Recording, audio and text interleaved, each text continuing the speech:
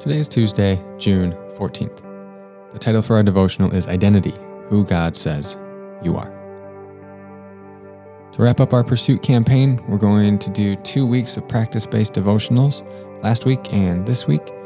So for the last few days of this week and this campaign as a whole, we're going to be going through an identity worksheet that I put together to help us come to a Christ-centered concept of ourselves. As I've been saying every week in this campaign, our pursuits must align with our new creation identity in Christ, or else we will be left unfulfilled and dissatisfied.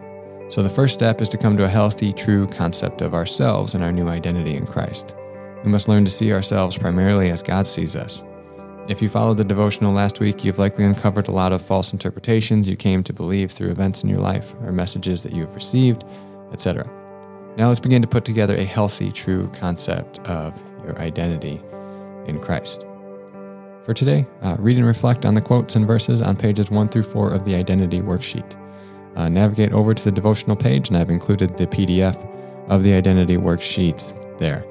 You might want to print this one out again so that you can write your answers down there, write any thoughts or anything that you have onto this PDF. There will be a section later where you're going to be answering some questions, so it might be helpful to have it printed off if you like to print things. Stop at the Identifying Your False Self section, and we will pick it up there tomorrow.